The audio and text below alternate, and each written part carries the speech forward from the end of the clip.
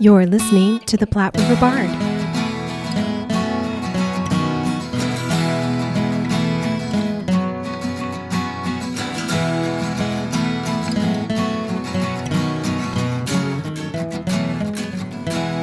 Today, we talk with Tamar Newman, the Executive Director of the Omaha Fringe Festival. She is a writer, dramaturge, educator, and theater critic. She has served on the board of directors for Chameleon Theater Circle in Minneapolis, Minnesota, and spent many years helping to judge and run their New Play Festival. She is a theater critic and has written for I'll Say Twin Cities and currently writes for The Reader. She completed her BA with English Literature from Western Washington University and her MA in English Literature from the Weber State University. She has completed her MA in theater at UNO, and she currently teaches writing at Metro Community College. Tamar, along with Aaron David Wrigley, Director of Operations, and Laura Marsh, Managing Director, and a partnership with Omaha Under the Radar, brought the first Omaha Fringe Festival to Nebraska in July 2019 at the UNO campus. The Omaha Fringe strives to bring the different members of the Omaha theater community together for one open access and inclusive festival where theater artists can experiment with new works and audiences can experience new theatrical movements. We were thankful to have the chance to talk with Tamar about Omaha Fringe and the World Fringe Day, which is celebrated on July 11th. So please join us for our conversation. Hello, and welcome to the Platte River Bard. This is Chris Berger. And I'm Sherry Berger. And today we are here with Tamar Newman, the Executive Director of the Omaha Fringe Festival. Welcome. Yes, Tamar. welcome. Thank you. Thank you. It's so nice to be here. So now, of course, as we have all heard, and we'll just start this right off the bat, of course, because we listen to things and check websites, as we have all heard, unfortunately. But like a lot of other stuff, the Omaha Fringe Festival this year was postponed until next year to 2021. It was postponed, which means all of the acts, everything was selected for this year, have opted to, almost all of them, continue on into next year. And so, but that's what's happening. But tell us a little bit about what's been going on with you guys and the decisions that went into this and what's in store coming up. Sure. So you are correct. Yes. Unfortunately, we had to make the decision to go ahead and postpone Omaha Fringe 2020. So our second annual festival will become our second annual festival in our third year of existence. Which, cool. I know. I feel many theaters are probably feeling that same experience. So we were very fortunate. We had already had our lottery party, which essentially was an event where we chose the artists who would be performing in the Omaha Fringe for 2020. And when we reached out to them and explained that we would not be able to hold the festival due to concerns about artist safety and audience safety, almost all of them elected to go ahead and hold on to their spot until 2021. And we are very excited about that. Wonderful. We have some fabulous artists who are going to grace us with their presence next year. So we're grateful that they're going to stick around. We can talk more about that later too, if you want. So since then, we've been kind of thinking about how to stay involved and keep people thinking about Fringe festivals. And so the first thing that we're going to be doing is celebrating World Fringe Day on July 11th, which we're really excited about. Okay, July 11th. All right, World Fringe Day. It's coming up. Yes, indeed. Yeah, it is coming up very quickly. So we're very excited about it. Essentially, it's a day that was started only a couple years ago. So, or 3 years ago now. So it's a pretty new holiday, if you will. Yes, it was started by the Edinburgh Festival Fringe, actually, to celebrate their 70 years of existence. So, which is where all the Fringe stuff kind of comes from, correct? Yes, absolutely. So Edinburgh, 1947 actually is when the first Fringe Festival happened in Edinburgh, although I wouldn't say that it was called that. They had a big arts festival. They wanted to celebrate the arts after World War II, kind of coming back, all that wonderful stuff. And it was curated, so they had artists who were asked to be in it. And then a bunch of artists showed up and started performing on the fringes of the festival. Ooh, so there you go. Clever. Yeah, and they came back year after year, and it kind of was born into a fringe festival. So it's a lot of the artists that you think of that are experimental. They want to try something new. Maybe they don't have it quite figured out what they want to do yet, so they can use a fringe festival as a way to workshop and try things out, see how the audience reacts. So then they can go back and fiddle with it, make it better, make it stronger. Just a really great opportunity for artists like that who can kind of figure out what is the new thing? What do they want to work on? What's interesting to them, right? Absolutely. Yeah, so that's kind of where it began. So in honor of that 70 years, Edinburgh started the World Fringe Day. Neat. Yeah. So just so you know, from the humble beginnings in 1947 of a few artists performing, there are now over 200 fringe festivals in the world. Wow. Are there really 200? Over 200, yeah. There are over 200, yeah. Because I know we have, there was one in Kansas City, and I know we have, of course, Omaha. Yeah, so Kansas City has one. They're the closest to us. They would have been the closest fringe festival before I started the Omaha Fringe. Minnesota has one of the biggest and largest ones in the nation. So up in Minneapolis. Yep. Excellent. They always run the last couple weeks or the first 2 weeks of August, and the whole city is basically taken over by Fringe Festival. It's huge. It's huge, huge. In fact, that's where I first discovered a Fringe Festival was when I moved there. I didn't know that they existed or what they were until I moved there and kind of experienced it. I was like, this is amazing. What is this? I was like, what is happening to me right now? I'm so excited about this. It's life-changing for you. Oh, they're great. Yeah, I love those and experiences. it's really interesting because there was a large amount of fringe festivals for a long time, and then they all kind of died away in the 90s. So, for example, Seattle had a huge fringe festival. But it went defunct in the 90s. Chicago had one that went defunct in the 90s. There's a few that stuck around. So Orlando, Philadelphia, Minnesota, San Francisco, those are kind of the big ones that have been around for 25, 30 years. Okay. And then in the early 2000s, they all kind of started coming back. So like Chicago came back again. I'm not sure exactly when Kansas City started, but I know they've been around for, I think, 15 years. Yes, it's been a while, because I've had friends in there from the beginning. So they're kind of in that time period as well. Some of the other cities that had a fringe festival and then it went away, they kind of brought them back in the early 2000s. So it's been interesting to kind of see how the movement started and then kind of faded and then has come back in many ways. So I'm nerding out about Fringe Festival. What do you want to know? I can answer all of your questions. No. Well, what does the Omaha Fringe Festival look like? Yes. What can someone expect? So the Omaha Fringe Festival, I chose to model it. So there's kind of two models of a Fringe Festival. Unless you're New York, who has a very special version of Fringe. So they just recently restructured their entire Fringe Festival, and they do some very interesting things with how they run it. Anyway, so there's kind of two ways you can do it. One is either a lottery or a first come, first serve. Okay. Yes, because the point of a Fringe Festival is that it is not curated. So basically, anybody who wants to perform has the opportunity to perform. Okay.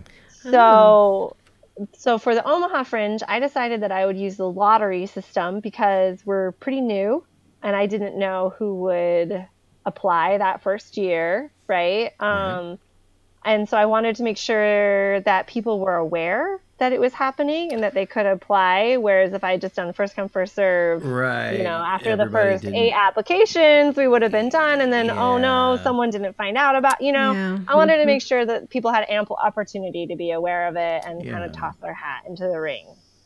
So we choose our artists by lottery. The first year we had 25 applications, so not terrible. Not, I was pretty happy about that. I felt like the word got out, people were interested, people applied. Yeah. And we only had 8 slots. So, applications to slot ratio was pretty good. Not bad. We ended up actually having 10 productions. Okay. Yeah, because we didn't limit there wasn't a time restriction on the length of the play. Oh, okay. And so we ended up with some short plays, which were great. Yeah. But then we also had to figure out like how to make that work. So we ended up having like a short slot, right? Yeah. So multiple plays got to perform in that 60-minute slot. Okay. Neat. Okay, cool. Yeah. So, and then we also had a late edition. Little Wars was a student production at UNO. Fellow graduate student of mine, Jeremy Stoll, it was his graduate thesis. They raised a lot of money, and they actually took their production to Edinburgh, to the Festival Fringe there last August. Yeah. Wow. Well, it was a really cool opportunity for the students. And so before they went, we wanted to see if we wanted them to perform at the Omaha Fringe as kind of like a hurrah, because we were at UNO last year. We were using their facilities. They're kind of one of our partners, and a lot of the students involved in Little Wars they were involved with the Omaha Fringe. There's a lot of crossover. Great opportunity to kind of showcase this awesome play that then went on to Edinburgh a few weeks later. So that's why we ended up with 10 productions, kind of added in production, and then the shorts added in some spots. But technically we had 8 slots. Okay, sure. Neat. So we went with the lottery. We're going to continue to stay with lottery. It just kind of makes sense for us right now. Sure. A lot of the bigger festivals go lottery. I know Kansas City does first come, first serve. Minnesota does lottery. I don't know. It's fun. I think the lottery is kind of fun. Last year it was just me in a coffee shop with one other person drawing names out of a bowl. So it was not that exciting. But that's very glamorous. Yeah, it was amazing. But this year we actually had a little party. We turned it into an open mic night, and we had cool, yeah. Yeah, we had the artists Neat. come, those who could make it, like the artists who had applied, and then we got to announce the artists as the evening went on. And so the hope is to make that an annual event. Obviously, COVID has changed some of that because we won't have a lottery party next year because we already have everybody chosen. Yes. But right, so that would hopefully become a part of our festival. Yeah, that would be cool. Yeah. So, do you get a chance to read the productions at all before that goes into the lottery? I don't. And what's funny about it is that I actually didn't even see half of them last year. Oh no! I know.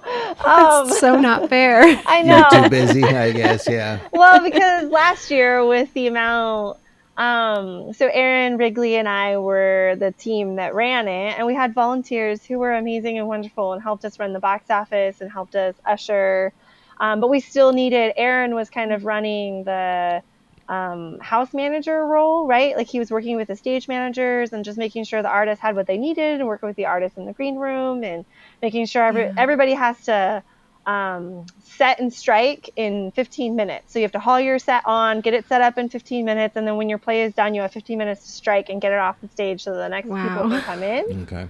So Aaron was kind of the man in the trenches dealing with all of that, making sure that the artists knew where all their stuff was, et cetera, et cetera. And then I was the person who was making sure the audience members knew what was going on, right? So I was front of house and talking to everybody and introducing myself and introducing the productions and making sure the box office was going swimmingly. I was kind of running around like that. So I only saw, Pieces of Darkness Like a Dream by Anna Jordan, because I slipped in and watched a little bit. I had seen Little Wars previously, but I didn't see the production they did at our festival. I saw Hummingbird by Jason Levering at tech rehearsal, but I didn't see it like at the actual festival. And then I saw the 2 shorts. I saw both of our shorts. I was able to slip in and watch those. But I wasn't able to see, like, we had the improv art from Big Canvas. I wasn't able to see their show. Oh, you didn't I see wasn't me able there. to They're see what was that? There was Doug Hayco. I was so sad that I didn't get to see his show. He did 3 different performances each night, and it was all about his journey, Oh, like different pieces of his life journey.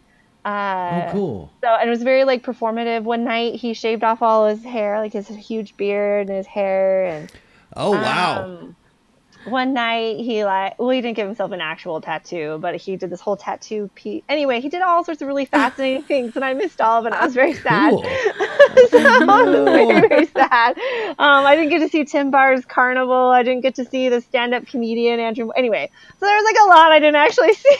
I saw like pieces at tech rehearsal, and so maybe 2021, I'll like make a special. We'll have to change that. I know. Yeah. No. Yeah. Go work at a festival and you'll never get to see it. I understand that though. Yeah. Aaron and I were joking about that because we were like, it's kind of sad because we like ran this whole festival and got to see all the artists, and then we didn't actually get to like You never get to see anybody. I what know. we did. But I know it was great. I know it was great because the audience kept Yes. talking about how wonderful everybody was and the pieces No, that I it was very well saw. received. Yeah. Our artists worked so hard, and they were all just so professional, and they produced great stuff. So I don't need to see it, I guess. So to answer your question, no, we actually don't read any of the scripts or see anything until the performance, and even then, still not then. Even then, you may not get to see it. That's awfully nice of you. So, were you thinking about doing music at some point as well? Is it productions? And then were you thinking about adding at some point other types of art? So, we have talked about adding a visual art component. I don't know if we'll add musicians, only because last year when we started, we were partnered with Omaha Under the Radar. And we were so lucky to have partnered with them because they really helped us launch and really helped us figure out how to run a festival. But the heart and soul of their festival is music and dance. And so they bring in a lot of musicians and dancers and artists to Omaha. Their festival is curated, so it is a little bit different, but still it's got a similar feeling to it. And I feel like that role is probably already filled a little bit in Omaha, where bringing in kind of a interesting theater festival with a lot of new writers and performers and stuff like that isn't necessarily filled in Omaha. So we'll probably stick with just, I mean, we did have dancers last year. We had belly dancers last year, and they were fantastic. Yeah, they were really cool. Chrysalis Studios. And they were all about, and they were all about women who are any size and shape and color and whatever, right? And so it was just like a celebration of women, and it was really wonderful. And for 2021, we have a group of, I'm going to get this wrong, so I apologize to this artist in advance, but they're a form of dance from India, and I can't remember what kind. So we have dancers there as well. Yeah. But the focus is That kinda mostly opens it theatrical. We do end up with like stand-up comedians. And we have talked about visual art, but that would be, a few years out, as we continue to figure out. The setup for that could be, the presentation of that, would be hard. Yeah. So, and we probably wouldn't ever do film because, the Omaha Film Festival, they're already filling that. They got that base covered. They've got that covered. And in fact, Jason Levering, who's executive director of the film festival, was the one who wrote and directed Hummingbird, which was in the Fringe last year. And he is fairly involved in the Fringe at this point as well, as a wonderful advisor and mentor. So I mean, I feel like we're already kind of connected between the Fringe and the film festival. So I don't know if we would need to add in that component either. I like it. I think that's perfect. I'm always a big proponent of look around and see what somebody's not doing and then do that. Yeah, right. Because that way, because you're the one doing that, Hence and here we are. Yeah, nobody else is. Now you don't have to compete. Yeah. Well, and now you're the best one doing that. Yeah, exactly. And you get to determine how it gets It done. was your idea, Yeah, which is great. Yeah. Yeah, no, and it gives you an opportunity to stand out because now you're not like anything else, which is fantastic. Yeah. Yeah. No, it's one of the things I really enjoy about Fringe festivals is all kinds of different stuff, and it's not something you'll ever walk into a regular theater a lot of times and see. You won't see people doing all the time, experimental stuff or working stuff out or just different acts like belly dancers or whatever. It's just it's going to be stuff you're just not normally going to see. I love it. Amy Lane, when I first started this project, she kind of helped me think through some different pieces. She's a little bit of an expert in Fringe festivals as well. And she called it a choose your own adventure. That's perfect. I think it's absolutely perfect description of a Fringe festival because you don't know what you're going to get, right? It could be amazing. Yeah. It could be horrible. It could be mediocre. Right. You don't know. You don't know. Yeah. I love it. I'm always been a fan of theater type festivals and all that since high school. Started going to the, International Thespian Convention and I don't know why, but just all festivals are just theater type festivals are just wonderful because you just get to go around and see so many different things in kind of a short amount of time. Yes. And I just love it. And everybody's just there to do their best work, and you get to see all kinds of stuff. I love it. I love it. Right. Yeah, absolutely. Yeah. Well, I'm sorry you didn't get to have it this year. That's okay. I'm really looking forward to it next year. Yes. Sorry we didn't get to do this year. But we get to celebrate the World Fringe Day. Yes, World Fringe Day coming up on July 11th. Yes. Yeah. And one thing that, as I stated earlier, we're kind of using it as an opportunity to fundraise a little bit for our festival this year since we can't do a lot of in-person events and we won't be able to raise money in the ways that we were last year. We're using World Fringe Day as a way to bring awareness. But another thing I think that is really cool about World Fringe Day is the unification of all the Fringe festivals. So a lot of them celebrate it, and you can see it on social media. They highlight all the different artists and people that are involved in their festivals. That's cool. And there's a lot of festivals this year that did choose to go virtual. So we've posted about some of them. So if you're interested in checking out what a Fringe festival might look like, although virtually, almost all of them are free. They usually have free options and then also some pay options. But the Great Salt Lake is doing their Fringe festival online. Denver Fringe is online. Minnesota Fringe is online. I think Kansas City is going online. Are they? Wow, okay. So a great opportunity to kind of see what it's all about since you won't get to come to Omaha Fringe and see our awesomeness. You can kind of check out a little bit of what other people are doing. Tied you over until Omaha Fringe comes back in 2021. Exactly. Fingers crossed. Yeah. So we've been kind of promoting some of that, check out these other Fringe festivals because it really is a great community where people support each other and they're excited to have this kind of art form in their community. So that's one of the big things we're celebrating on World Fringe Day. And of course, all the people that made us successful because we could not have done it last year without our partners and our artists and our audience members, right? So we're celebrating all of that.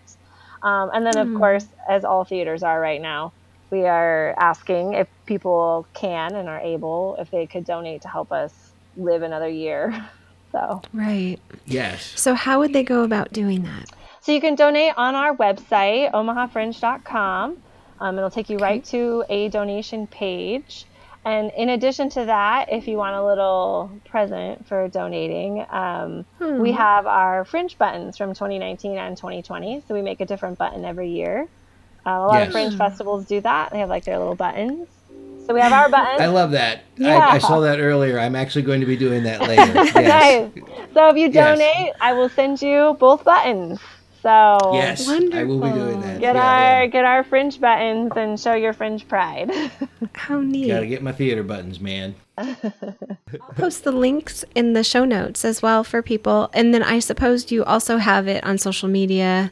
Yes. Probably on your page as well. They could check out your page and Facebook for sure. Yeah. Facebook for sure. We also have our Instagram at Omaha Fringe Festival, and then and on Twitter. So we're trying to be everywhere. Should be proud of that. It's going to be amazing. Very excited. It's my first Fringe Festival, and so I'm very excited to be able that you guys allowed all the acts to continue if they wanted to through till next year, and so that includes my little thing that I was going to be in. So I am still excited to work with all the people I was going to work with. So and we're just going to do it next time. Yeah, and you should tell us what your production is called and who you're working with. Oh, I'm sorry. I guess I could stop being so cryptic. Sorry. Yes. No, I'm working with Madeline McCrae wrote a play called Lunch Date, and myself and Mackenzie. It'll be really awesome because I'm working with two really great people. So hopefully I don't mess it up too bad. That's great. You'll love it. At Omaha Fringe, all Fringe festivals, the atmosphere is just really fun because there's a lot of you have to do things with very little set because of your quick strike and your quick setup, right? And so very easy, light, easy costumes, just kind of in, out, very flexible. You don't know what space you're going to be in until the week before. So you kind of, it's just really fun. It just really teaches a lot of adaptability for artists. And I don't know, it's a lot of fun. You'll enjoy it. Cool. I'm looking forward to it. Me too. We really appreciate your time today. Thank you. And wishing you the best of luck, and we'll be there next year. Yay! Yes. Thank you guys so much. I appreciate it. Thank you. Absolutely. Thank you for listening and supporting the arts in the Platte River area and beyond. Please subscribe to our podcast so you are sure to catch all of our future episodes and join us on social media. We are on Facebook, Instagram, and Twitter. Music for this podcast was used with permission by Screaming Skull Productions. See you next time on the Platte River Bard.